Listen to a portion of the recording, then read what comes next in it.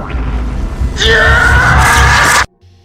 podcast Under the Stairs, Void Diary Entry Number 14. Audio log from Duncan McLeish Diary. Martin here. Here we go.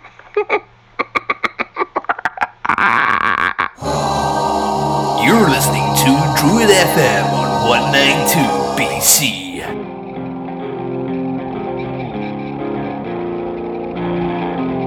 Welcome to the podcast Under the Stairs.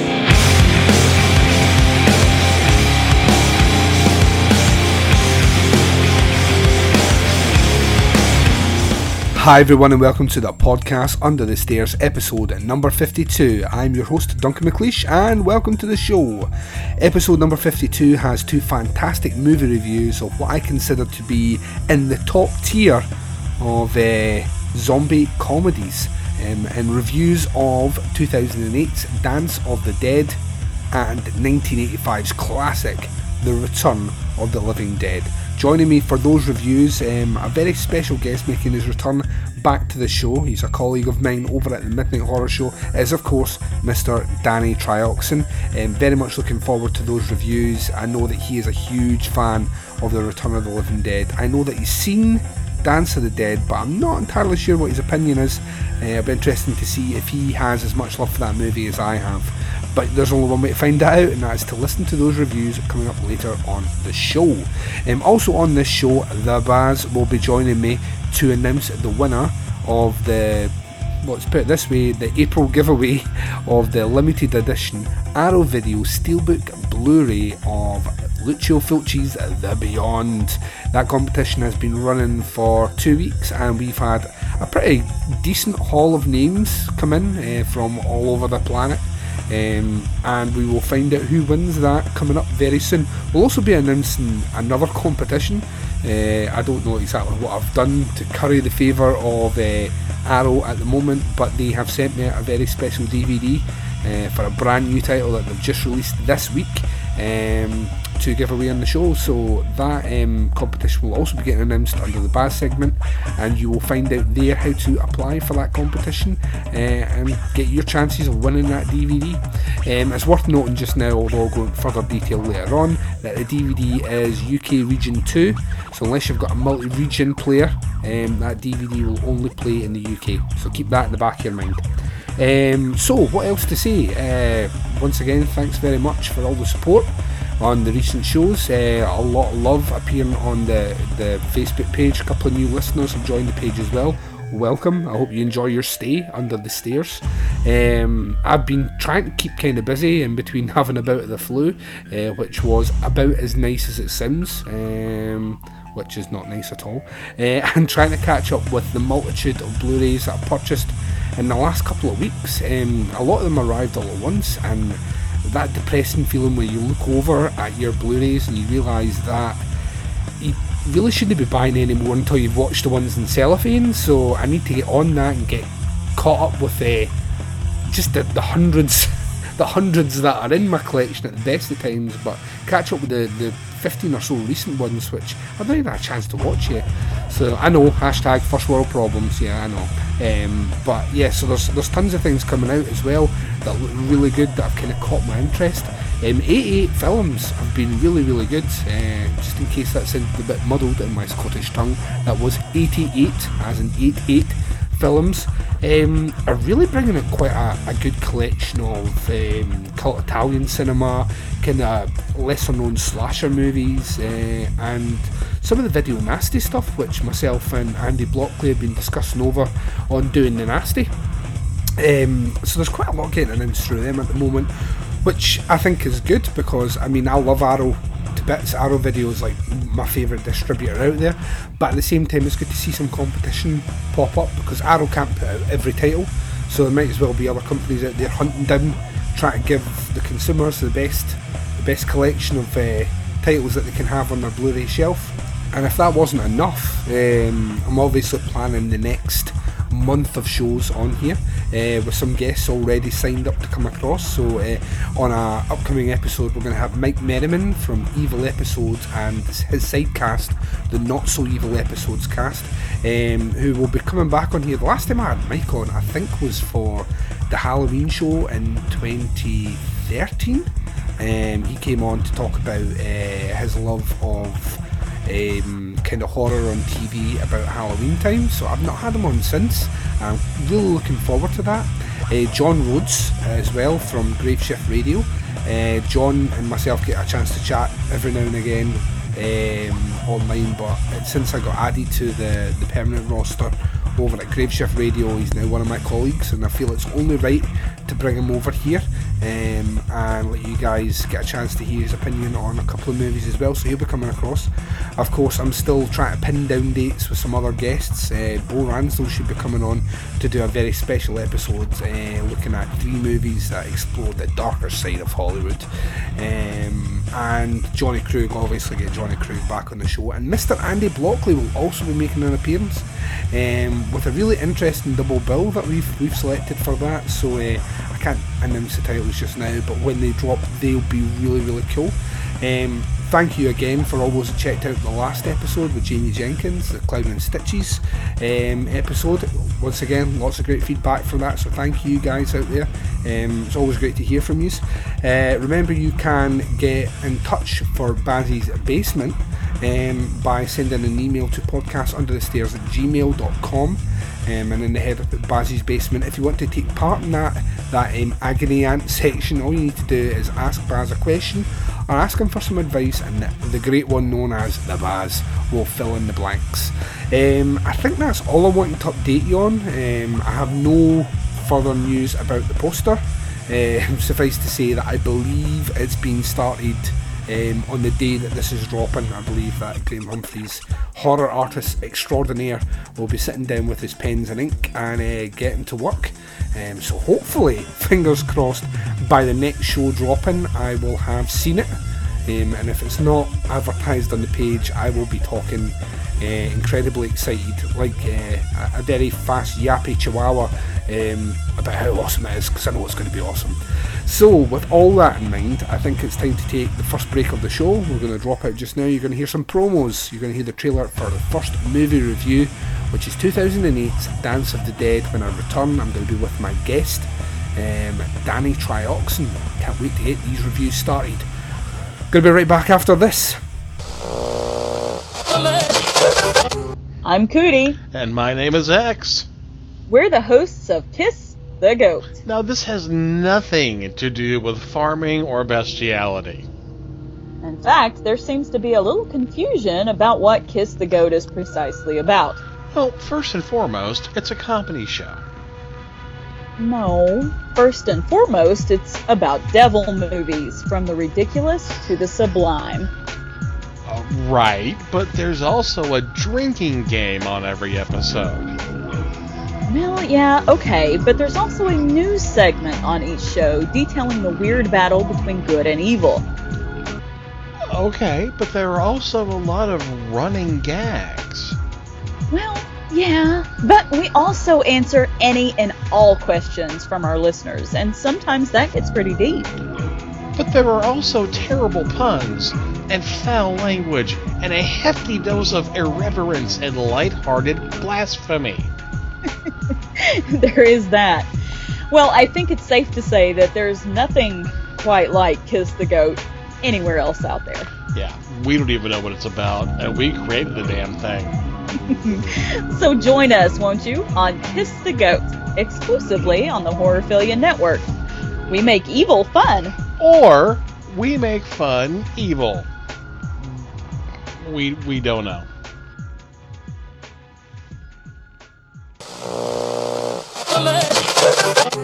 Do you like movie reviews that are insightful, thought-provoking, and delivered by somebody who's trained to critically dissect every aspect of a motion picture without ever having to use obscenities? Then you've got the wrong show. Kruger Nation Horror Podcast is ready to feed your slasher movie and exploitation needs. There'll be more blood, expletives, and titties than you can shake your grandma's beetle flaps at. Visit www.KrugerNation.com. Oh, good God! A butthole casserole! I know this is last minute, but will you please go to the prom with me? Ew. Get lost, Jimmy. You will remember tonight! Your prom tickets! We don't have dates to the prom. I was gonna go, but then my date ate bad spinach. Wow. Come on, Steven S! Use the doors, Steven! Come on! And after all this, you will remember tonight. Did you guys hear that?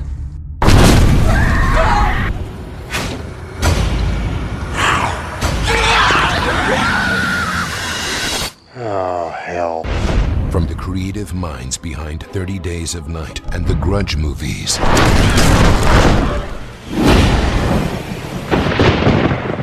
Why is this happening? End of the world. God's flushing the toilet. That was disturbing. If we don't stop those things from getting to the prom, then our world is over. Little lady, you'll get the machete.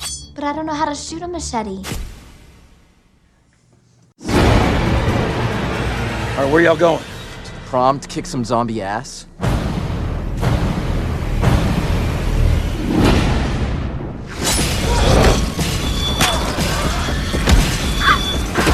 Who are you guys? We're the Sci-Fi Club. We're here to rescue you.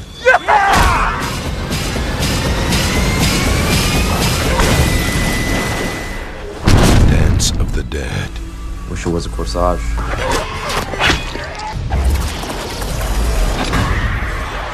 And welcome back. So you have just heard the trailer for the first movie review of this podcast, Under the Stairs, episode number 52.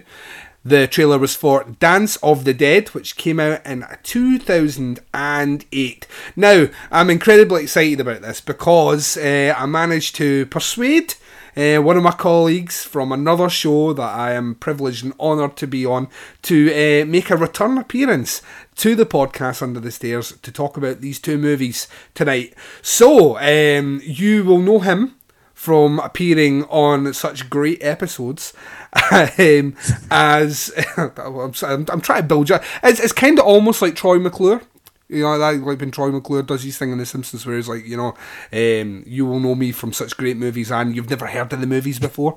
And I'm just assuming that people have heard all the episodes I've done. So Danny came on anyway to do some really cool episodes during the top 10 best and worst horror remakes editions last year. He's returned again to tackle these two reviews. It's Danny Trioxson. He is the founder, the original surviving member, because all the others have died and long since buried. Or at least that's what the internet rumours say. Danny Trioxson from the Midnight Horror Show. How you doing, sir? I'm doing great, man. Thanks for having me on. It takes little persuading. It's like holding out a giant steak to a lion. You have two great movies, so there was no persuading. And it's you, Duncan. Of course I'm going to come. If you want to talk about Rainbow Bright, I'll show up. I'm ready to talk about anything you want. I'm good to go. So we do the Midnight Horror Show. You've been doing the Midnight Horror Show for a long time. It should have been dead a long time ago. Every time you try and kill it, it comes back. I know, it just won't go away. It's like a zombie, very much, linking into this. It's like a zombie that won't die when you shoot it in the brain. It's like a zombie that we're going to talk about tonight. It is indeed, yeah. And the Midnight Horror Show, for those that don't know out there, has changed from the last time you were on the show. Last time you were on, it was hosted on a different network. It's now moved over into its own network, and its own hosting website. So if you would like to update people at the start here and let them know where they can check out the Midnight Horror Show online. Absolutely. It's over at tmhsradio.com now. We have our own little chat room over there. We go live same time we used to, Wednesdays, 7 to 9 Eastern Standard Time.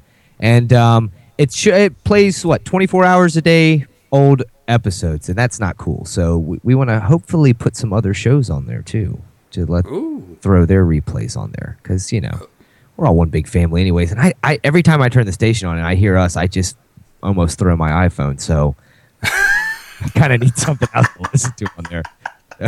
Maybe we some ideas for that at some point. Oh, the thing is, like for the first wee while, it was the same 3 episodes that were playing. Oh God, it was a nightmare. One of them was a bonus episode where me and Undead have a conversation, but there's a delay in the Skype of about 10 seconds. Oh. So it's just a lot of me talking over Undead and then an awkward pause for 10 seconds and then him saying, "No, you go," and then me waiting for like 10 seconds and then speaking over the top of him again. It was just okay. And every time I switched on, that was on, and I was like, "What the fuck is going on? Is this the only show we have on here?" Oh, that just kind of made my stomach explode. Everywhere, there's blood everywhere. That's horrible. But like you say, yeah, the show goes live, which I think, I mean, yeah, people can listen to the show back and they're encouraged. I think the live experience is a completely different beast. Because things get downright crazy during those 2 hours. It does, and it's really the only way to go. Because listening to it back, it's just like, it's shitty. I mean, it's shitty, I'll tell you. It's kind of crappy. But if you listen to it live, you at least get a lot of these really awesome listeners that we have. And a lot of them, are other hosts of these wonderful shows. And they show up and give us some molestation pictures and shit. It's great. I mean, it's a great experience, but don't listen to it back. Well, I'll say listen to it back. But if you can, listen to it live. Yeah, it's a lot of fun, and you have a Facebook page as well, which people should check out. And can you remember what the link is off the top of your head? I think it's just the Midnight Horror Show, right? I can't remember if we use the or we don't. I think it is. I think it's the Midnight Horror Show. Join the group. Yeah, join the group and become part of the madness. So so you're on to talk about 2 films on this show. One of them is the movie which you've just had a trailer for, which is 2008's Dance of the Dead. Later on, we're going to be coming back with our second and final movie review, which I was just double checking with you just before we went on air here. This movie, The Return of the Living Dead from 1985, is like your favourite movie. Yeah, absolutely. Which is fucking awesome. I knew you liked it, and then I asked you if you wanted to come on to do it, and you seemed quite excited. And then I started thinking, I'm sure I've had a drunken conversation with Danny where he's told me, it's not just he likes this movie, this is the movie. So I'm very much looking forward to getting onto that one. But that's not to say that we don't have quite a lot to say about Dance of the Dead from 2008, because this movie, I've only ever seen this movie twice, and the first time I saw it was for Cinema Beef, Gary Hill's show, where it was an all zombie comedy show, and there was a panel of us on. It was me, Corey Graham, Gary, and Jesse from Horrorcopia, all talked about Dance of the Dead, and I watched it for the first time just before that show and had an absolute fucking blast with this movie, to the point that I was like, how did I not know this movie existed? And I've watched it back, and I'm going to be honest, my opinion really hasn't changed. I think this movie is a fucking riot, and it makes me wonder again, how have people not seen this movie? Because I'll give you some information about it just now. It was directed by Greg Bishop. The movie stars Jared Kusnitz, Grayson Chadwick, Chandler Darby, Clarissa Capobianco. That's quite an exotic name. Name. Yeah. Randy McDowell. His name's Randy. Mark Lynch, Justin Wellborn, Mark Oliver. Other folks are in the movie. The synopsis: on the night of the big high school prom, the dead rise to eat the living. The only people who can stop them are the losers who couldn't get dates to the dance. Which is actually not a bad synopsis for this movie. As is customary on this show though, Danny, my guest gets to lead us on the first movie review. Had you seen Dance of the Dead before? Yeah? Yes, I had seen this. This was one of those Ghost House Picture releases. Yeah. So, this was right after the After Dark 8 Films to Die For. So, as a collector, I was like, all right, I got to go get those 8 films. And when Ghost House does theirs, I'm going to go get theirs. And I actually started watching, and I didn't start with that one. I watched some of the other Ghost House ones, and I wasn't really as impressed with them as I had hoped to be. And so I wasn't really looking for this one to be any more than the rest of them. But I put this one in, and this one was definitely my favorite, and it's one of my favorite zombie films. I really feel, and I think it's excellent pairing that you paired these two together, because I really think this is an entirely different generation's Return of the Living Dead. I mean, completely. And everything with the, with that really quick character development, where you just don't see in a lot of zombie films. But there's a lot of, I mean, you can put this like films like Dazed and Confused and Empire Records, where here you go, here's a real quick, awesome movie with a great soundtrack. Here's these characters that you're going to know all about really quickly. And, and the interactions are going to be worthy of, normal outside of the genre cinema. And, the zombies look badass. I mean, both of these films, the zombies just look fucking great. It just looks great. And the use of music and the stereotypical characters. I mean, this is Return of the Living Dead for a newer generation. I love this film. I really do. I totally agree. And it kind of was in the back of my head when I was thinking of the movie that I wanted to pick. I knew I was doing the Return of the Living Dead, but to try and think of a movie, and at first the natural idea for me is to pick a movie which is complete opposite, and try and put the two of them together and try and compare merits. But watching it back, I kind of got that feeling as well that there are so many stereotypes. It's funny because in the 80s, the punks were kind of the outcasts of like the school cliques and all the rest. The punk groups were the ones that had to fight on some level for legitimacy. And in this one, it's your modern kind of geeks and nerds that are kind of the losers club, which let's be honest, that's kind of how a lot of horror fans see themselves. And I love the fact that in this one, that the kind of the meek inherit the earth, so to speak. You know what I mean? That the losers are the ones that have to ultimately stand up to actually do something, because the rest of everything else is kind of crumbled away. I think, like you were saying, the zombie makeup in this is really good, considering this wasn't done on a big budget at all, and it has this really cool effect, which I think, I'm just like, why has this not happened in zombie movies before? But there's a sequence where the characters are running through the graveyards, and basically the zombies are busting out, almost being like springboarded out and landing on their feet and running, straight out the ground. It's fucking amazing. It makes me think of something from like a Ghost and Goblin side scroller type game. Yeah. It's very arcade style how they're entering, but it's terrifying too, and it works for that movie because it's that nice blend of like gore, horror, and comedy. I mean, it does it really, really well, and I really think that's one of the harder things to blend together. Those elements just don't go together. Yeah, I mean, how many after Shaun of the Dead came out? How many zombie comedy movies were tried to make? Loads, and none of them really live up to that standard. And I think it's because, and I mean, that's not to say that there wasn't zombie comedy movies before Shaun of the Dead. There are loads, Return of the Living Dead being like the prime example of that, but there was other ones through the 80s and 90s as well. But Shaun of the Dead just took a different spin on it. It took that kind of spaced humour and transferred it over into a zombie comedy background.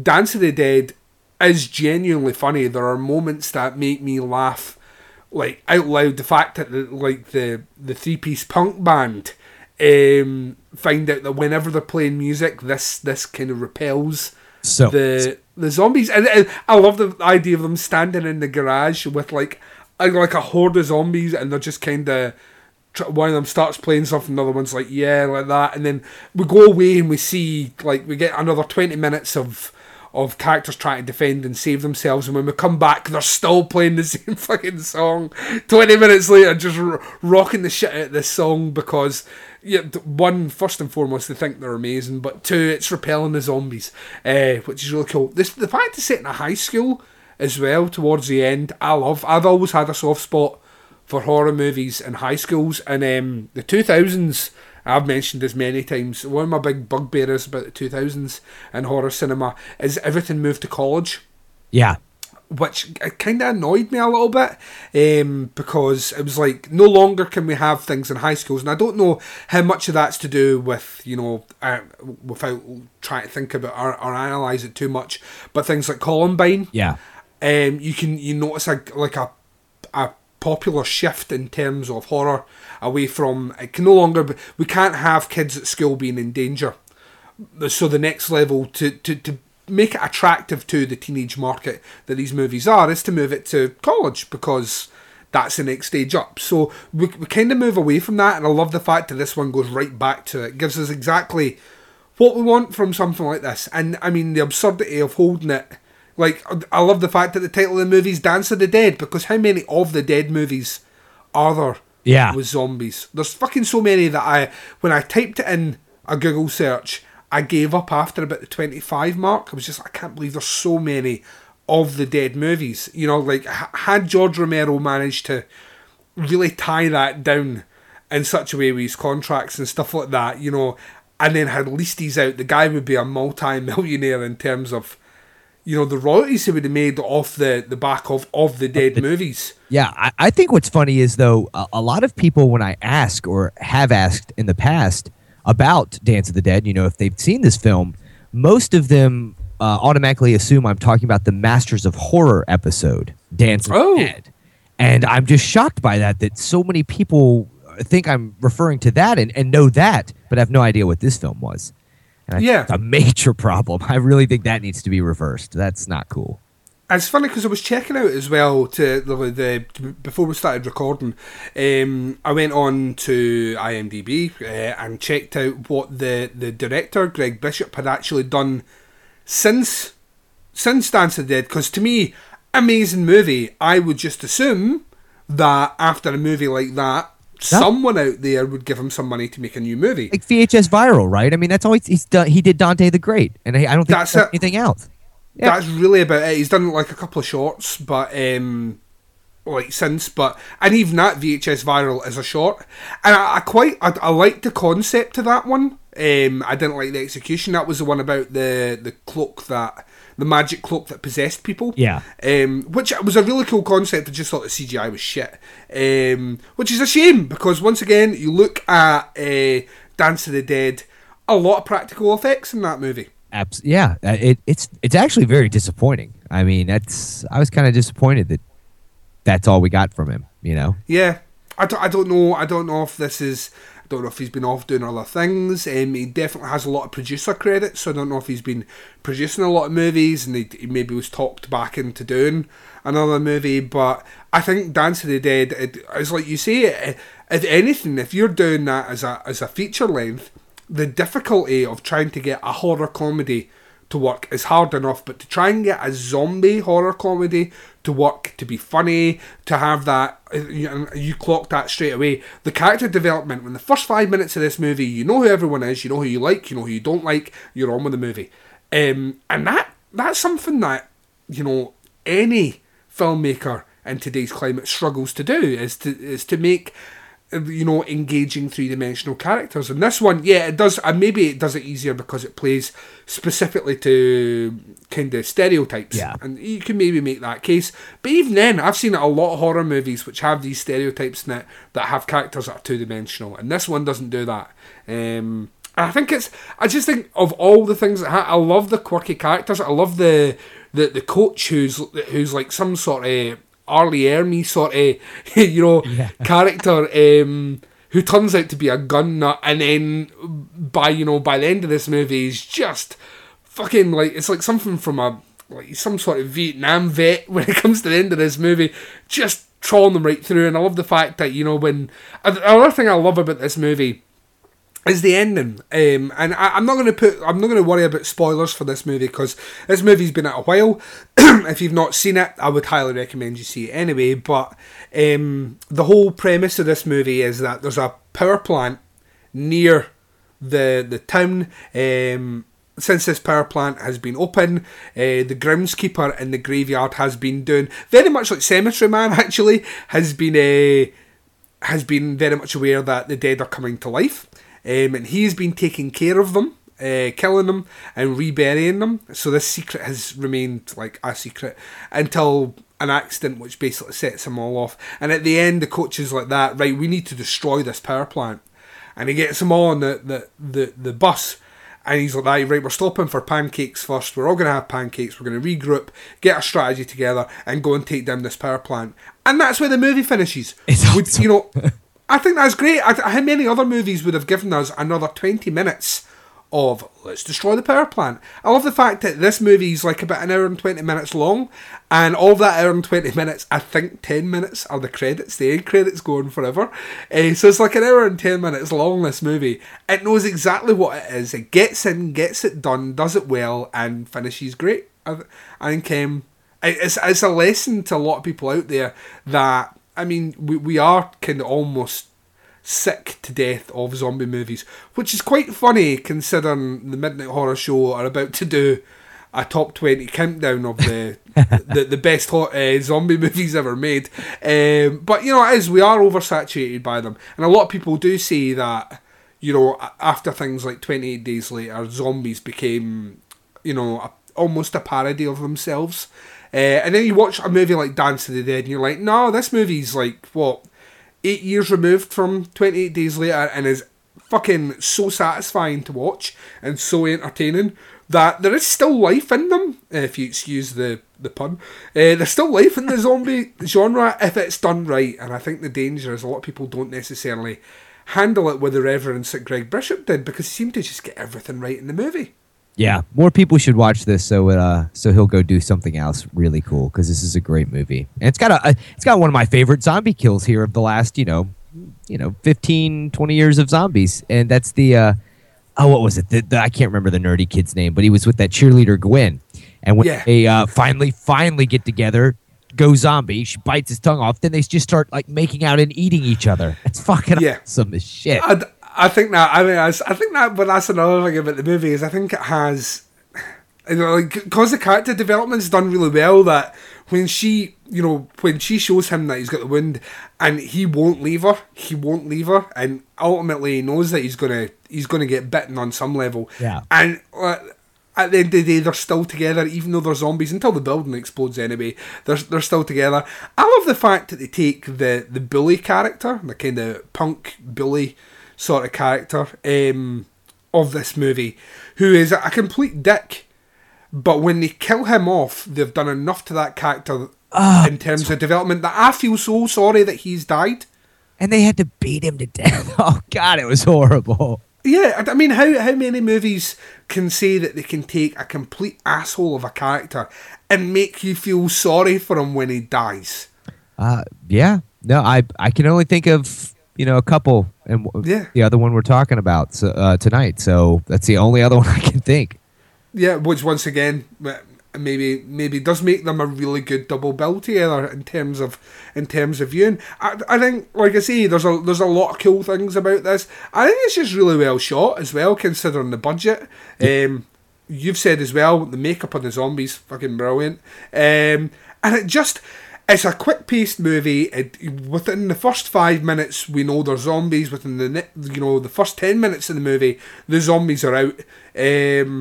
And, it doesn't really slow down from there. The pace of the movie pretty much just keeps it going at quite a quick pace right to the end. And I think, that's to its benefit.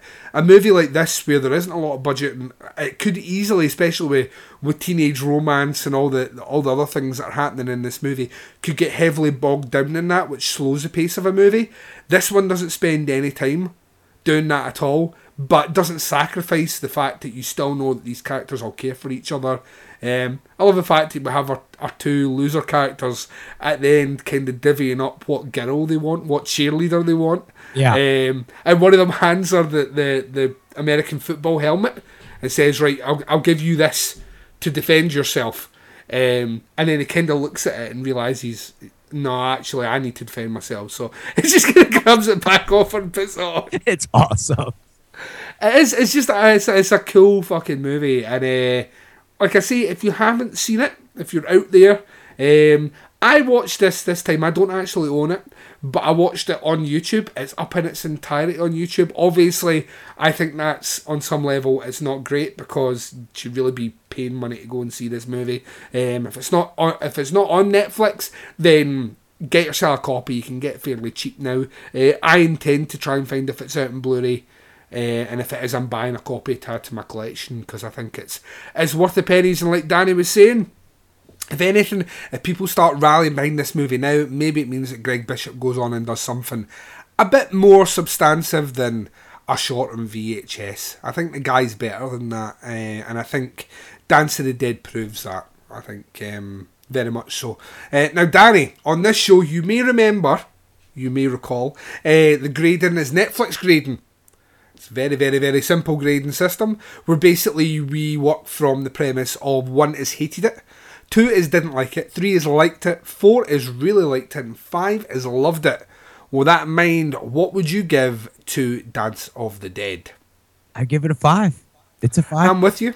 Yeah, 5 for me as well. I love this movie. I think it is the epitome of a fun horror zombie comedy. And I think it is on those merits of fun horror zombie comedies, and if we're discounting things like rom-coms or whatever they're fucking been added to now, there's very few movies that top this, and it just so happens that the next movie we're going to be talking about is one of those movies. So yeah, I can't wait.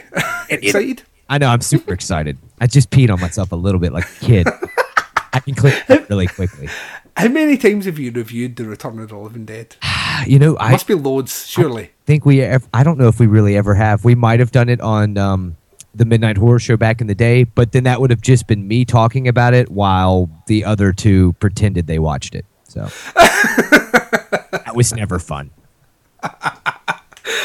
Well, that in mind, we're going to take a very short break just now. We're going to have an interruption in that short break with a small segment with myself and the Baz, where we announce who won the Baz. You love the Baz, don't you? I love the Baz. That guy's great.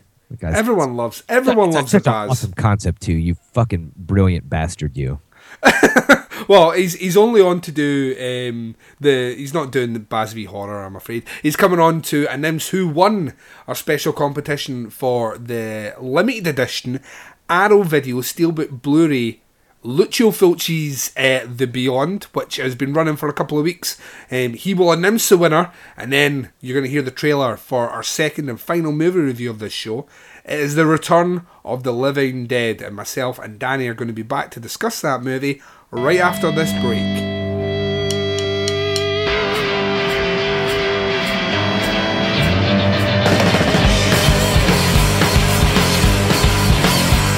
Well, all the cats are rocking and everyone's feeling alright. Alright! It's on a Friday evening, their show gonna be a fight. A fight! It says somebody's gonna get their ass kicked in tonight. Well, now the band is moving and everyone is shouting for more. For more! There's soon to be a pool of blood on the dance room floor. The floor! Somebody's gonna get their head kicked in tonight. We're gonna rip up the chairs, get out the walls, smash up the band, really out the ball. Well, all of us boys gonna be a Fat Express, and the whole dance floor be a double mess. All the cats are rocking and everyone's feeling alright. Alright! It's on a Friday evening, their show gonna be alright. Alright! Is there somebody's gonna get their ass kicked in tonight? Kick it outside!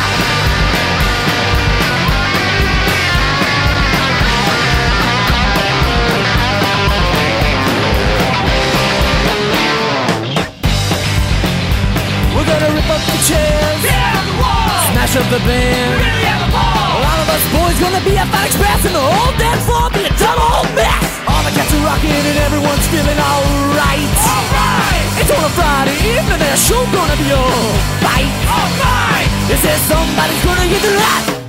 Somebody's gonna get their ass. Somebody's gonna get their ass kicked in tonight. Night! Night! Night! Night!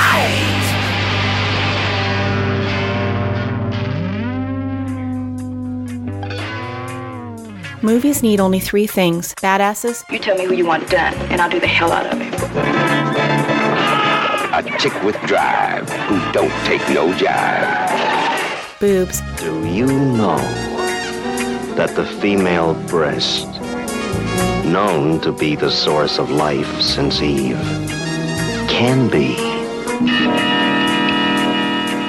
deadly weapons? And body counts.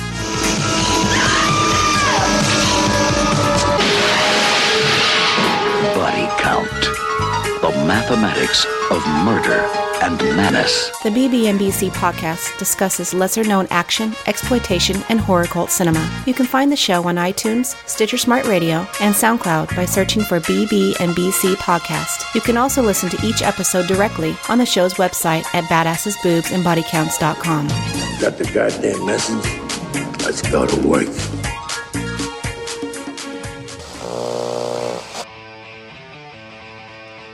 "72 movies that shocked a nation and made an infamous list, the Video Nasties." Hi, I'm Duncan McLeish, and you can join me and my co-host Andy Blockley. Hello, hello. As we chat about the 72 films, reviewing them all from the Video Nasty list live on our podcast. Tell them about it, Andy. Okay, in 1982, 20,000 films were seized in London alone because they were too nasty to be watched. Come and find out why. That's right, the show's called Doing the Nasty Podcast. You can find it exclusively on the Horrorphilia network of podcasts. Come and check us out.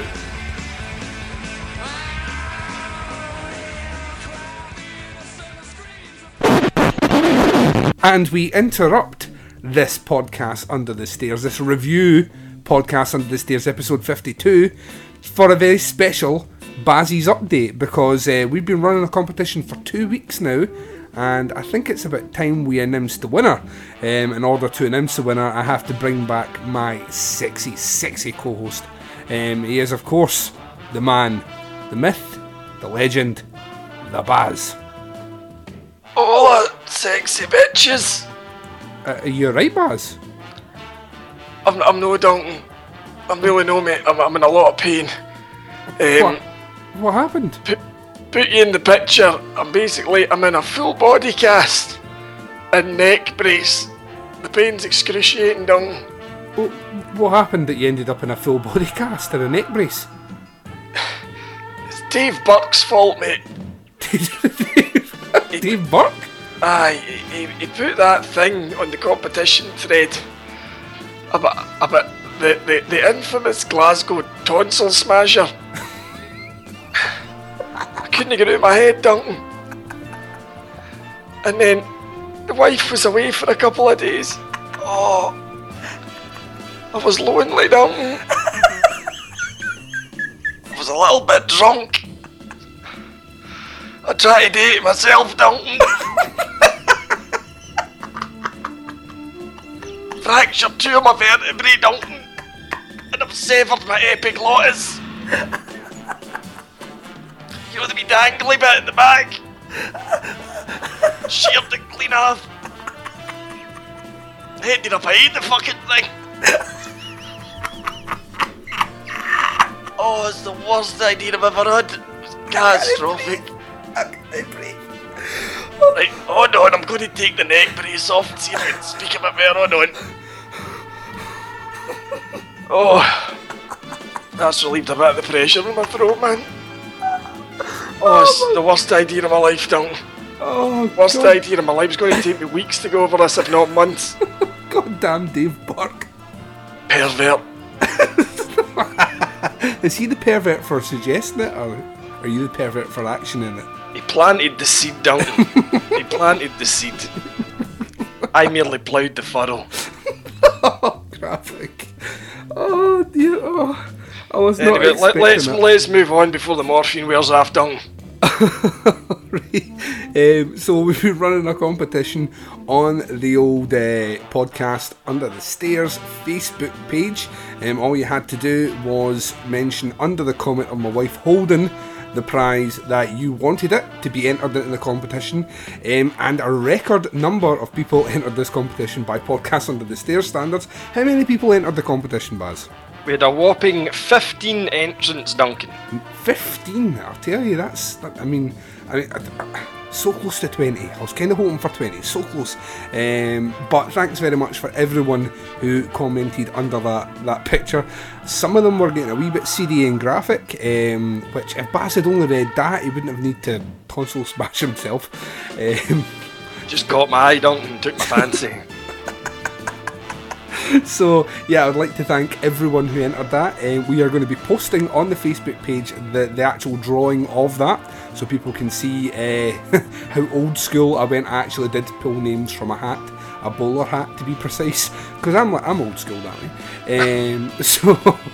So we put all 15 names in the hat. The winning name was drawn by my wife. I've given that name to the Baz, and Baz, if you would like to announce the winner of this competition, and also tell them just before you announce the winner what that winner has won. Indeed, as you saw in the photograph, folks, of the lovely Corinne giving it her steeliest of gazes, the prize in this month's competition was a limited edition steelbook Blu-ray of Fulci's classic, The Beyond. Oh, sexy. And the winner is, drumroll, Mr. Dave Bates. Oh, congratulations, Mr. Dave Bates. Congratulations, Dave. Oh, see, I feel like I'm sending it to America for a start, but I kind of feel like I'm sending it to American listeners, is he? He is indeed. He's actually, I'm quite happy on some level that is actually, because he's the one that tends to post quite a lot of stuff in the group page, which sparks conversation, like name your favourite horror scene from a movie growing up, these sort of things. He posts a lot of them, so I believe it's going to a good home, and all I would ask is, Dave, when you hear this show, or you read it on the page, if you can drop me a private message with your address, and I will post that prize out to you. And thank you very much for participating in this giveaway. Tremendous. However, as if that wasn't enough, this week Arrow, unbeknownst to myself, has sent me another prize to give away. We're literally hemorrhaging prizes this month, Duncan. We are, because I'm kind of having... Much like my shattered spleen is hemorrhaging blood. I've had to hold back the next competition prize, because I had another one. I had a Blu-ray from Arrow of Tenebrae, the repackaged edition of Tenebrae from Dario Argento, to give away, but I'm holding that back now, because this one's a bit more poignant, because it's just been released in the UK. It is unfortunately in DVD format. It didn't get a Blu-ray release in the UK, but it is Arrow are distributing a film called Beneath. So we have, it only just came out on Monday last week, so we have a DVD of that, which is once again UK region. So unless you've got a multi-region DVD player, if you apply for it, it won't play on your player. So just so this isn't like the one that we've just given away, which was region 3. This is specifically region 2. This one. Yeah, this is specifically region 2. This is UK region. So unless you have a multi-region player, I mean, you can apply. I'll still send it out, but it's just going to lie on yourself and gather dust, and no movie deserves to do that. So so that has come in. We'll be obviously posting a picture of my wife holding said DVD. However, it's not a case of asking if you want it this time. I'm going to make you work for this one here. So Baz, you've come up with an ingenious way to kill two birds with one stone, to allow the listeners the enjoyment of hearing you go through some more Bazzy's Basement, and at the same time give the people participating a chance to win the DVD. Would you like to elaborate? I certainly shall, Duncan. Yep, as you say, most folk by now should be familiar with our Agony Aunt section, Baz's Basement. So, in order to win this DVD in this competition, what we want you to do is submit a question for Baz's Basement, just in the same way that we always do. Just send a Blu-ray, send an email to Duncan, Baz's Basement in the subject line. Duncan will give you the email address at the end here, and then with some kind of question or something that you'd like to know, and I will judge the entries that we have, pick my favourite, and they will be awarded the DVD. Now please, get yourselves out the gutter. It doesn't have to be the filthiest, horniest kind of questions, you know. I mean, something that intrigues me. Says the man that is now recovering from a sex injury. I'm trying to straighten myself out and move on in my life now, Duncan. Maybe ask what my favourite Bible passage is or something like that.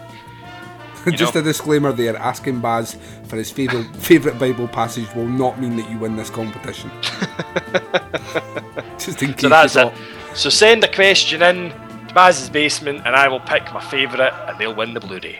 That's right. So yeah, the email to send that into is podcastunderthestairs@gmail.com, or you can comment on the picture that we posted in the Facebook page if you're too lazy to send an email, and I know some people are, they're so past emails these days that if it's not Twitter and it's not fucking Facebook, then it's not worth anything. So you have those two options. If you are sending an email to podcastunderthestairs@gmail.com, remember put in the header Bazzy's Basement, so I know when I'm filtering through my emails what ones are the right ones, and you know, it makes it easier for me.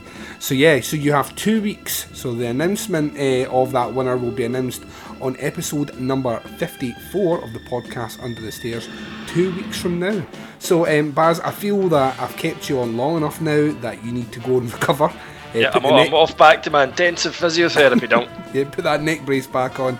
I need to get back into training because I've been getting a bit of hassle from people wanting to hear Bazzy's conclusion to Friday the 13th, and you need like a Rocky training montage to get yourself back in shape to finish those movies. Yeah, we are 33rd and 0.3% of the way through that episode. I will be recording another one this week, and I might even try and squeeze in the third at the weekend. We'll round this motherfucker off. Oh, just spoiling these bastards. Well, there we go. Do you like that? Yeah, you did. Oh, see, it's not listeners, it's you. It's the morphine. It's the filth. It's the filth. As well as it's nothing to do with morphine, it's the filth. Right, Baz, would you like to say goodbye to our listeners, please? Toodle pip, folks! And I'm going to be right back after this very short break with another movie review as myself and Danny Trioxon take on the 1985 classic, The Return of the Living Dead. We'll be right back, right after this.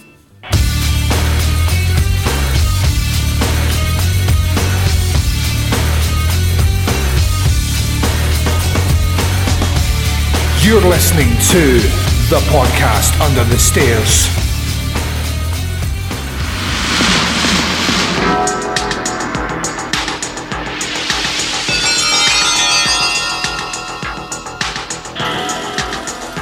In the dark of the night, something strange is going on.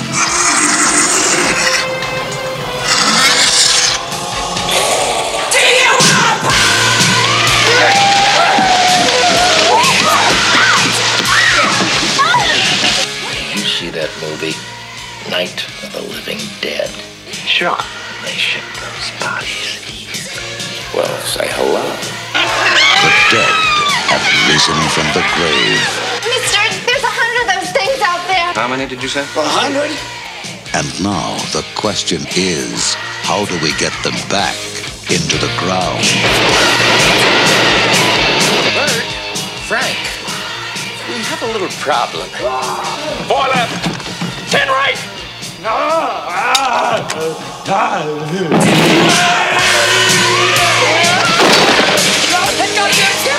It's all over everything! Stupid asshole! Watch your tongue, boy, if you like this job! Like this job! Brain.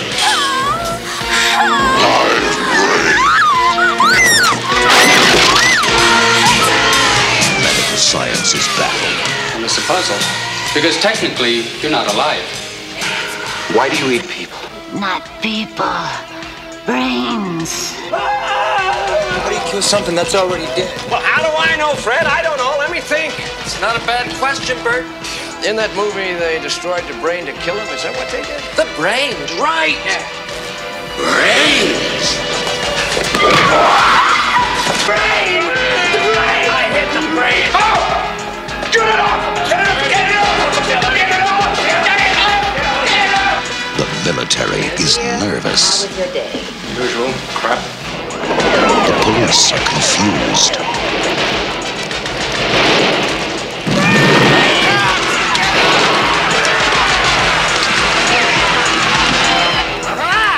Send more cops. It worked in the movie! Well, it ain't working now. Brain the movie line! It's not a bad question, Bert. It's not a bad question, Bert. It's not a bad question, Bert. The return of the living dead. And welcome back. So you've just heard the trailer for our second and final movie review of episode number 52 of the podcast Under the Stairs. This movie is, of course, The Return of the Living Dead from 1985. I'm so excited. I'm wearing my jacket. It's a little cold here, so I'm Return of the Living jacket, party time jacket on. Do you actually have a Return of the Living Dead jacket? Oh yeah, I've got the party time one. Yeah, that's cool as fuck. Yeah, I've got that one, and I've got Return of the Living Dead stuff sitting all over the house everywhere. Some of it we've gotten from listeners, so it's pretty cool. That's cool as fuck. This one is we're funny when we're talking. Another thing that maybe this has in common with Dance of the Dead is that Dan O'Bannon hasn't actually directed that many movies at all. No, he hasn't. At this time, when he's putting this out, this one obviously is, like we said earlier, is my favorite. But I didn't realize till much, much later in life when I went back and saw that this guy was at least a writer or director on 3 movies at this time period that just imprinted themselves on my brain and terrified me for life. And it's a part of all 3 of these things. Yeah, he's. I mean, like for those who don't know out there, his main passion, it was to do writing, and his writing is phenomenal. And of course, he did the original story and screenplay for Dark Star, which was John Carpenter's first outing as a director. Did Alien. Which, Aliens, Aliens in my top, it is in my top 10 horror movies ever made. I think it's fucking phenomenal. And, he has worked on the Alien movies since then in some capacity, whether it's that certain characters have been carried over from his things, or he's had some sort of involvement with screen story. Like, I think he did some work on Alien vs. Predator, which is not great. Let's just skip over that. But he did Life Force as well. Life Force by Toby Hooper is a movie that I fucking love, and I can't. I will. It is terrifying. It really is. It's quirky, but it's terrifying. Yep, that one and God, what was the other? It was that Invaders from Mars. Oh, that's jumping things, and he ruined my childhood. Dan O'Bannon did it with these movies. It's giving me shivers just now as you mentioned them. But he does the Return of the Living Dead. This is something that he I believe, to the best of my knowledge, he wrote and he directed as well. And let me tell you some information about it then. So the movie stars Clu Gulager, James Karen, Don Calfa, Tom Matthews, Beverly Randolph, John Philbin, Jill Shepard, Brian Peck, Linnea Quigley's in this. Great fucking cast. Jonathan Terry, Drew Dagan. Loads of folk. The synopsis of this movie, for those that haven't seen it, when 2 bumbling employees, I would argue that one of them's bumbling and the other one's not, but when 2 bumbling employees at a medical supply warehouse accidentally release a deadly gas into the air, the vapours cause the dead to rise again as zombies.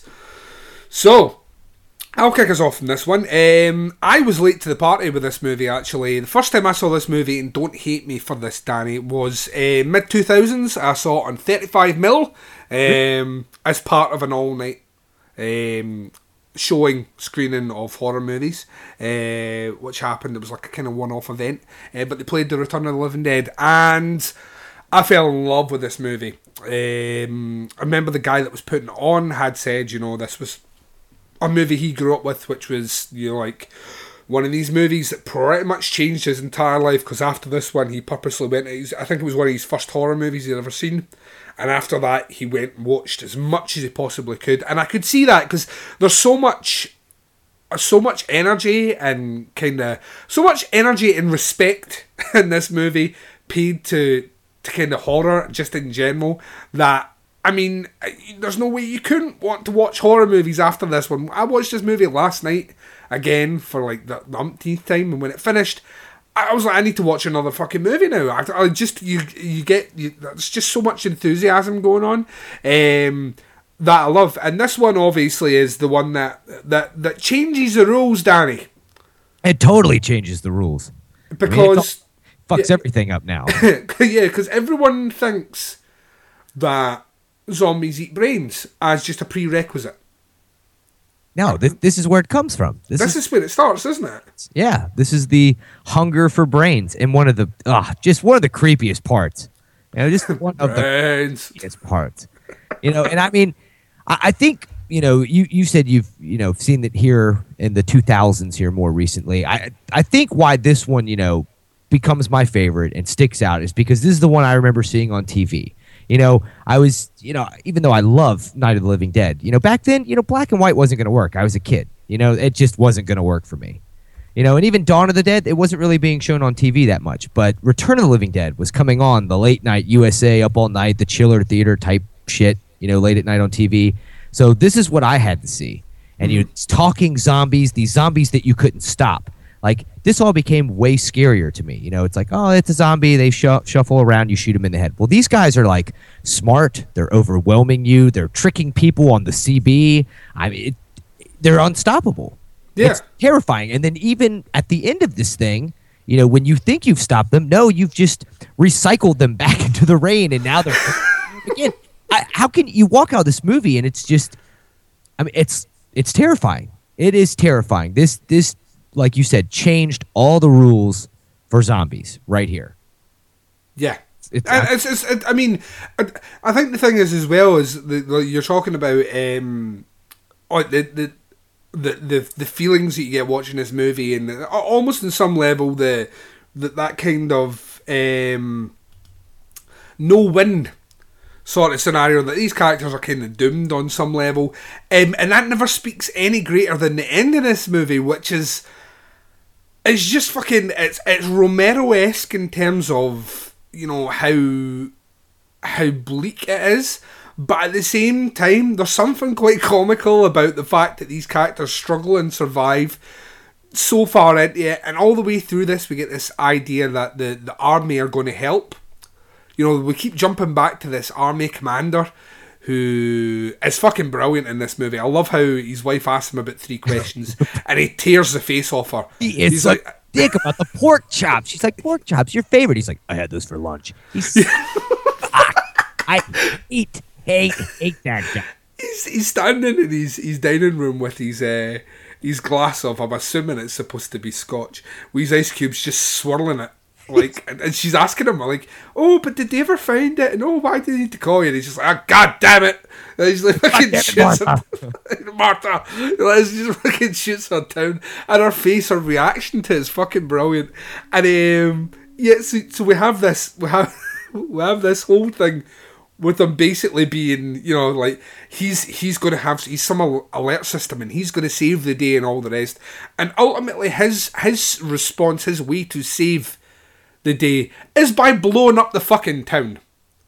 Yeah, but it's killing everyone. It's less than 4,000 dead, though. They say that's the way to go. Yeah, which is on some level, I'm thinking, yeah, that's right. That is the way to go. If there's a town somewhere out there that's infected with zombies, it could spread all over, destroy that motherfucker. But at the same time, we have struggled with these characters all. It is on some level, it's a really, really ballsy slap to the face of the audience, but one that I totally think works in this movie. Oh yeah, it totally works in this movie. I think what's funny is I love that this film, just talking about Romero and Dawn of the Dead in the beginning, started the whole urban legend where people would walk around, those outside of the genre and be like, no, yeah, I heard that Night of the Living Dead was actually based on these corpses in Pittsburgh that were really jumping around. Like, no, that's a line from a movie, you idiots. That didn't happen. But it spread. I mean, it was like one of these, creepypasta stories. Everyone's like, oh, no, that was based on real stuff. They jump around in the morgue there in Pittsburgh. It's in the water. That's what it is. Well, believe it. It's great because, this movie it didn't get the credit it deserved. But I mean, I would. The cast of characters are a bunch of punks. Yeah, I think the thing that you're saying with that as well is you know exactly that Dan O'Bannon obviously has a lot of respect for Romero because they reference it right at the start, and I think that's the way to go. With these sort of movies, is acknowledge, you probably know all this shit already because you've probably seen all these zombie movies before, but I'm gonna take that as my foundations, and I'm just gonna build a completely different mythology over the top of it, and one that just completely works. And you're right, our main group of characters here are kind of unlikable characters, you know what I mean, by their definition. You know, like, they are the outcasts. You know, your general audience that were going to see this movie would not connect with a group of punks, you know what I mean, because look at them, they're driving about the place and they're breaking into graveyards, and, you know, what they doing, you know, they're the part of society that we don't like, they're the misfits and all the rest, but you connect with them, and when they slowly start getting picked off one by one, I don't think there's... I'm not sitting there rooting on the zombies killing these characters. I'm kind of sad when a lot of them go. And I think there's something to be said for a woman getting undressed on top of a tomb and doing a sexy dance. I'm down with that, Danny. Now it makes me wonder if I watch that in Blu-ray, if I will really notice the pussy plate much better than on the VHS and DVD. Yeah, because I think on the DVD you can kind of... I don't know how much of it is I know that it's there, so when I'm watching it I just see it. Yeah. Or how much of it is actually you can see it. So yeah, I think there's a few things that I think that I need to touch upon. And one of them was what you were talking about in the previous review about the zombie makeup. I think the zombie makeup in this movie, for the time, is absolutely fucking amazing. I mean, absolutely amazing. Our main zombie, what's his technical name again? Tarman? Yes, Tarman, who is all slimy and gloopy and all the rest. I mean, you see him walking around, I'm like that, how long did that person have to sit in the makeup chair to get all that done to them? Because it's phenomenal. Oh, yeah, it is. I'm trying to think who that was. Alan Troutman, I think, was the guy. Tarman? I'm not sure. It's funny. I mean, he's an iconic zombie, and he's literally in just a couple, just the scene basically with ripping the door off and then biting Suicide's head open. I mean, he's not really. He goes from there to by the fifth when he's hitchhiking and stuff. So I mean, they made a huge deal out of the small character, and I think it's like you're saying though, because the detail was so well done to the costume design that it does become iconic. It doesn't matter that it's only in the film for literally 10 minutes. Yeah, and there's something very. I always like think I always really liked the design of like the zombie in Creepshow. I really liked the design of that, and it's almost like they've taken it to the next gnarly sort of gloopy, slimy level on this one, and taking it to a completely different level. And I mean, the second thing I want to touch upon is the soundtrack to this movie is so fucking badass. It is unbelievable. I mean, there are certain movies where what is happening on the screen is perfectly represented by the score, the soundtrack. And this movie is so intertwined that I think if you changed the soundtrack to this movie, I don't think the movie would work as well. Like there's this kind of push just now in the UK for alternative soundtracks. I don't know if this has hit America yet, but it wasn't that long ago that Film 4, I believe it was, in the UK, put out Drive, the Nicholas Winding Refn movie with Ryan Gosling, which has an iconic score which suits the movie, but updated the score, so changed it, so put completely different bands in over the top as an experiment to see how people would react to it. And I didn't enjoy it as much because I felt the movie's now completely different because I connect with the soundtrack as well as the visual, and you've changed that now. That I think if they ever did this, they ever tried to show this with an alternative soundtrack or even reworked versions of these songs, it wouldn't fucking work. It wouldn't work at all.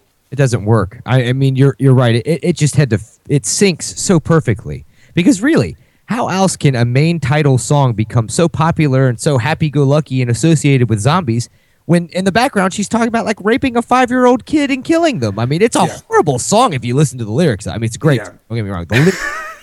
The lyrics are really rough. It's an amazing song, but you don't think about any of that. You don't hear what Dinah Cancer's singing about at all. All you see is, zombies popping up out of the grave and, mouths going wide open and eyes opening up in sockets. I mean, the zombies... what's the I don't know what you call the one, but the like the torso on the table. I mean, especially now that we're dealing with all this CGI that's more and more replacing even the most basic of things. I mean, this kind of puppetry, if you replace it, it gets rid of all that makes it genuine. I mean, you know, you can hear that bone clicking on the steel table when it's writhing around. I mean, that thing, and when she starts talking. And the fact that they, like, you know, they're basically skeletal zombies. You know, they have every form of decay down to skeletal, but the eyes remain. I think it's such a creepy, you know, it's not, you know, not logical that would happen, but it's a great creepy element. I love it. Yeah, because your eyes are one of the first things to go. Gone. I mean, Tombs of the Blind Dead, if we want to get serious, is probably the closest it gets. I mean, that's really with no eyes. Makes sense.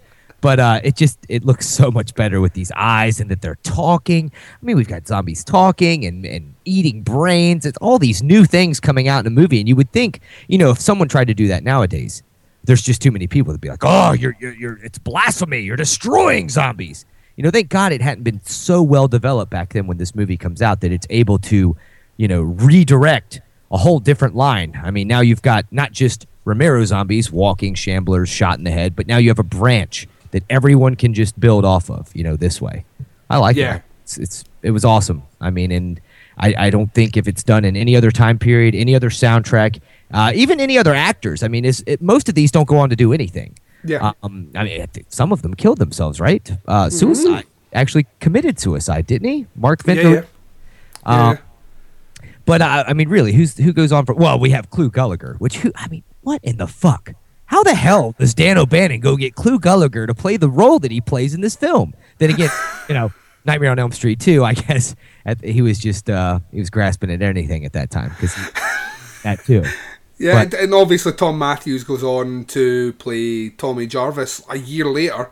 Yeah, and then, Suicide's in that movie as well, is he not? Is he not the guy with the axe? Yeah, he's in there. And then Miguel Nunez that played, what was it, Spider? Yeah, with the really cool, you know, soul glow hair. Yeah, that guy. He went on to do shit, right? He played in Life with Eddie Murphy. I mean, he did. What was it? Friday the 13th. One of the Friday the 13th. Yeah, the same one. Friday the 13th, Part 5. Tom Matthews. Yeah, it's almost as if those three, like, just went straight from doing this movie straight into Friday the 13th, Part 5. They're like, we're gonna take over the horror genre. And then didn't do anything. It's kind of like how we get ready for a show on Wednesday. Roll with this one. Yeah, this is going to be the best show ever, guys. Come on, let's build ourselves up to it. We'll do the show more like right. By the end, we're all coddled up in an attic while someone's beating on the door to get up there, and the government.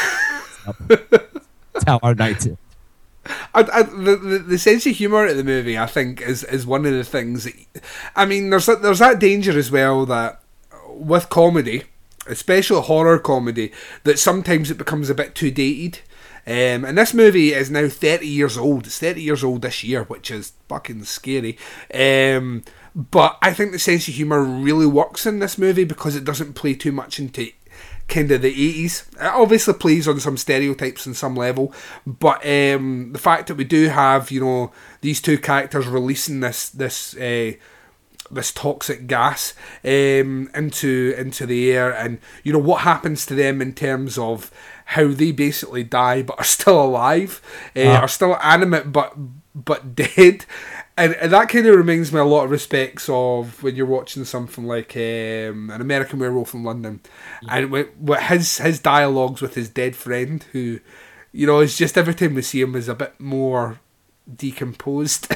Yeah, you know, it's kind of like that. Every time we come back to these characters, they look another shade paler. I really like that as well. That, you know, there's like you were saying, is there's nothing nice that happens to any of these characters at all. It is basically a downward spiral, which on some levels should be the most depressing shit in the world to watch. But it's really well written. Dan O'Bannon knows how to do that character development that we're talking about in Dance of the Dead. It's a similar thing here. Within a couple of minutes of meeting each of these characters, we know exactly how we feel about them. Yeah, no, I mean, you know, like you were saying, if you switch the soundtrack up, it just, you know, the movie doesn't work. If you try to replace the, who was it, James Karen that played Frank and Tom Matthews that played Freddy, it just doesn't work. The interactions between Frank and Freddy, like you said, while they're dying, and then even throw Clu in there as Bert, and Ernie, the mortician across the street. I mean, the character connections work so well. I mean, that's like one of the only redeeming things about Return of the Living Dead Part 2. They tried to pull the same formula. They even have James Karen and Tom Matthews back in this, dying the same way. They even reference it. They say, God, we feel like we've been here before. And that it doesn't work at all. I mean, and they tried to go for the same formula, and it's just, it doesn't even come close to this one. It doesn't. To my shame, Danny, the only one I've ever seen is the first one. You're not. You should watch 2 just to see how silly it really is. There's even like a Michael Jackson like moonwalking zombie, I think, and rolling around like, "Hey, where's my body?" and talking and shit. And it gets more serious back again with 3. I actually think 3 was a really good one. I think Brian Yuzna had something to do with that. But 4 and 5, pieces of crap, But hey, I mean, look, it spawned what 5, 6, sequels to it. So it's just it's funny. Most people just give up on it after the first one. Which if you're gonna watch them, you should probably watch them out of order and don't watch the first one first because it is deep. It's difficult. Yeah, I think that's the danger is when everything connects so well and it's handled so well. The difficulty is trying to follow that. So yeah, I mean, I will eventually. They're on the list. They're on the rather extensive list of things. So I mean, why is it then? Let me throw a question out to you just before wrapping up with a scoring on this one. Why is it you think that of all the horror movies you've ever seen, The Return of the Living Dead is the one that connects with you the most? I think it's. I mean, it all comes back to the time period and the availability of horror at a young age. Mm-hmm. Much like what we talked about on the Midnight Horror Show a couple weeks ago with the Scary Stories novels. Yeah. This is what I had access to, and so it just imprinted. And it wasn't even Tarman, really. What got me to go find Return of the Living Dead, see, I didn't know what it was at the time. I just know that there was this movie with this torso zombie thing talking about wanting to eat brains, and I would watch it like halfway through my fingers. You know what I mean? And so when I went back later in life, I had to go find this movie, and when I watched it, it's probably a gap between somewhere in the age of like 7 or 8, and then when I'm a teenager, and it felt like I'd been watching this movie every year, Yeah. in between. Like I remembered everything about it, and I think that's why it sticks with me. It's more about the sentimental value. I mean, I do think all the elements work great with it. Do I think it's a cinematic masterpiece? No, but it's same with like I was saying about his other ones, Invaders from Mars.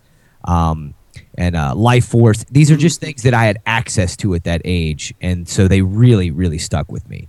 I think that's why In the Mouth of Madness, same way, that's up there as well, because it's just one of those things at a certain time in my life when I wasn't really watching this or that of horror, that's what just kind of, left its mark. And Return of the Living Dead did that. I saw it before. I saw Dawn of the Dead. I saw it before I saw Night of the Living Dead. These things came afterwards for me because it was, like I said, I was so young when this came on TV and I watched it. So that's probably why it's, But the funny thing is, even though it's one of my favorite films, but the favorite of all, it's not my number 1 zombie film. Oh, that's just funny because, like, obviously, we're going to be doing the zombie top 20 in the next couple of weeks, and I've done my list as well. And I was speaking to some people yesterday about it on the Facebook page that I have approached my list the very much the same way as, by the sounds of things, you have approached it as well. I have approached it as what do I, because there's a lot of movies that have zombies in them that are like, like these movies are my favourite, but if you sit down and say, is it the best zombie movie? I'm like, no. Yeah. But I still love that movie. Still love it more than probably what I would say the best zombie movie is. But when it comes down to pure, is this the best zombie movie? And that, I mean, as a result of that, I'd said before I even compiled my list, like the heavy hitters, the ones that you would expect to be in my top 3 don't appear in my top 3 at all. And some of them don't even appear in my top 10. Because I've went down this road of what do I genuinely think is the best zombie movie committed to screen, and that's how I've worked them out. So it doesn't surprise. Well, it kind of surprises me that you've approached it the same way, because I thought I was going to be a bit different that way. But it's going to make that list all the more interesting. I think that final top 20 list is going to be. I had to view it that it's like you were saying with some of the hard hitters. Not to give away too much, but like Dawn of the Dead, Night of the Living Dead. Love these films. They were great zombie films for me. But if there's something here in the last couple years as I've been older that has brought back that fear of zombies, we've all lost the fear. It's so saturated with it. We're not afraid of them anymore. If a movie has brought back that fear, that goes a little higher on my list because that's what I want in a zombie film. I mean, I love to be entertained by something like Return of the Living Dead where there's comedy to it, but it wasn't funny to me when I was a child watching it. I didn't catch that there was comedy involved with Return of the Dead. It was terrifying. So that's what I'm looking for in a zombie film. I want it to scare me again, to make me think that if this happens, it wouldn't be cool anymore. It would be utterly terrifying again. So yeah, my list isn't, it's going to be, like you said with yours. That's how I've approached mine as well. So it'll be interesting. Awesome. Right. I kind of guess where this grading's going. I can kind of see where it's going before it even happens. But remembering the grading system that we did with the previous one, I'll kick us off. Return of the Living Dead's a 5 for me. I love the movie. I could watch this movie probably anytime. I will never get bored of it. Ever get bored of it. I just think there's so much fun, and like I say, there's so much enthusiasm, passion to the genre. It's 80s as all get out, but it is, like, to me, if someone said the ultimate 80s horror movie, it's a toss-up between Return of the Living Dead and Night of the Creeps.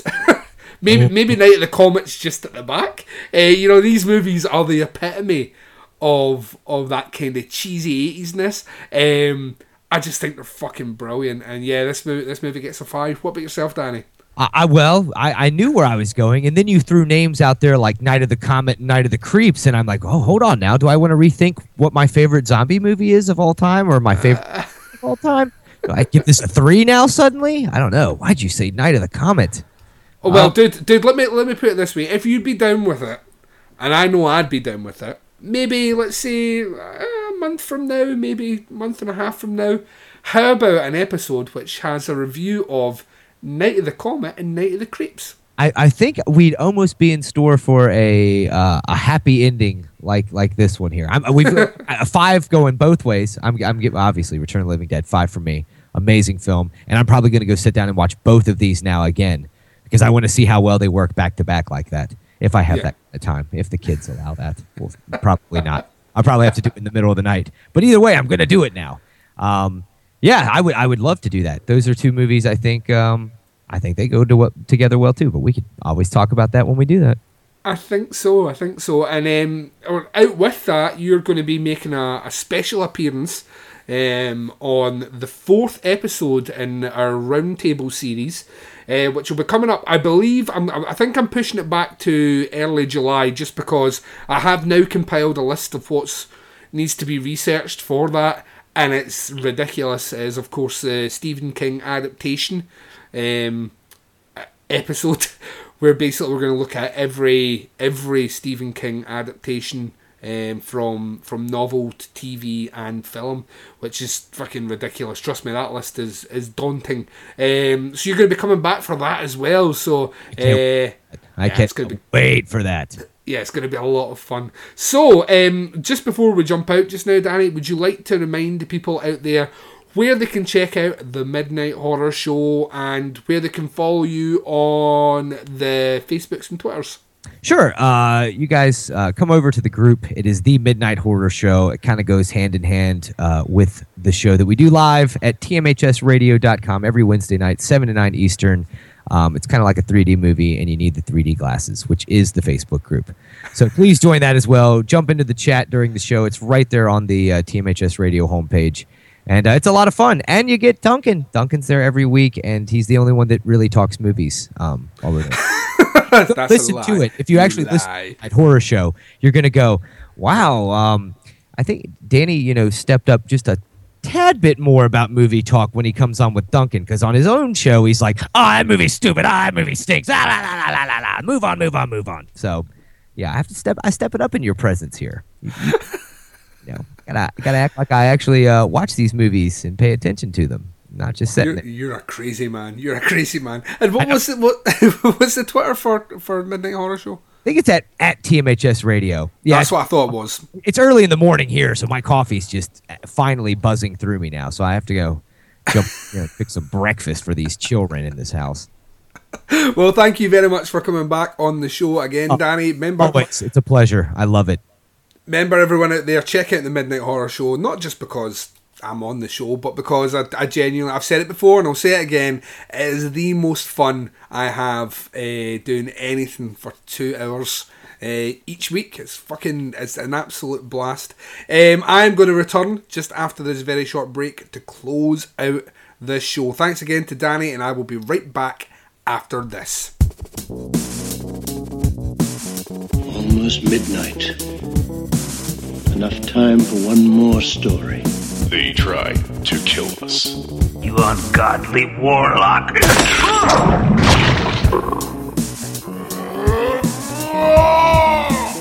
But we just won't stay dead. What's the matter? You can't hold your liquor, huh? The Midnight Horror Show, the internet's goriest and raunchiest horror podcast since 2008. Now live every Wednesday night at 7 p.m. Eastern Time at tmhsradio.com. Listen on your mobile device with the TuneIn app. Search TMHS Radio or download us at iTunes, Podomatic, or the TMHS Radio page. You're listening to the podcast Under the Stairs.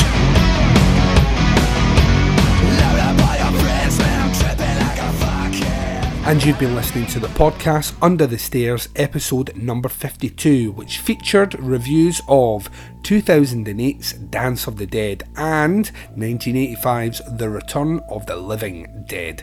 Hope you enjoyed those reviews. Once again, thanks very much to Danny Trioxson from the Midnight Horror Show for coming over to chat about those films. And like the man said, if you have some spare time on a Wednesday night between 7 and 9 Eastern Standard Time, or maybe if you're an insomniac like myself over in the UK who's awake at midnight, and you want to check out that show live, then all you have to do is go to tmhsradio.com and you can join in the insanity over there.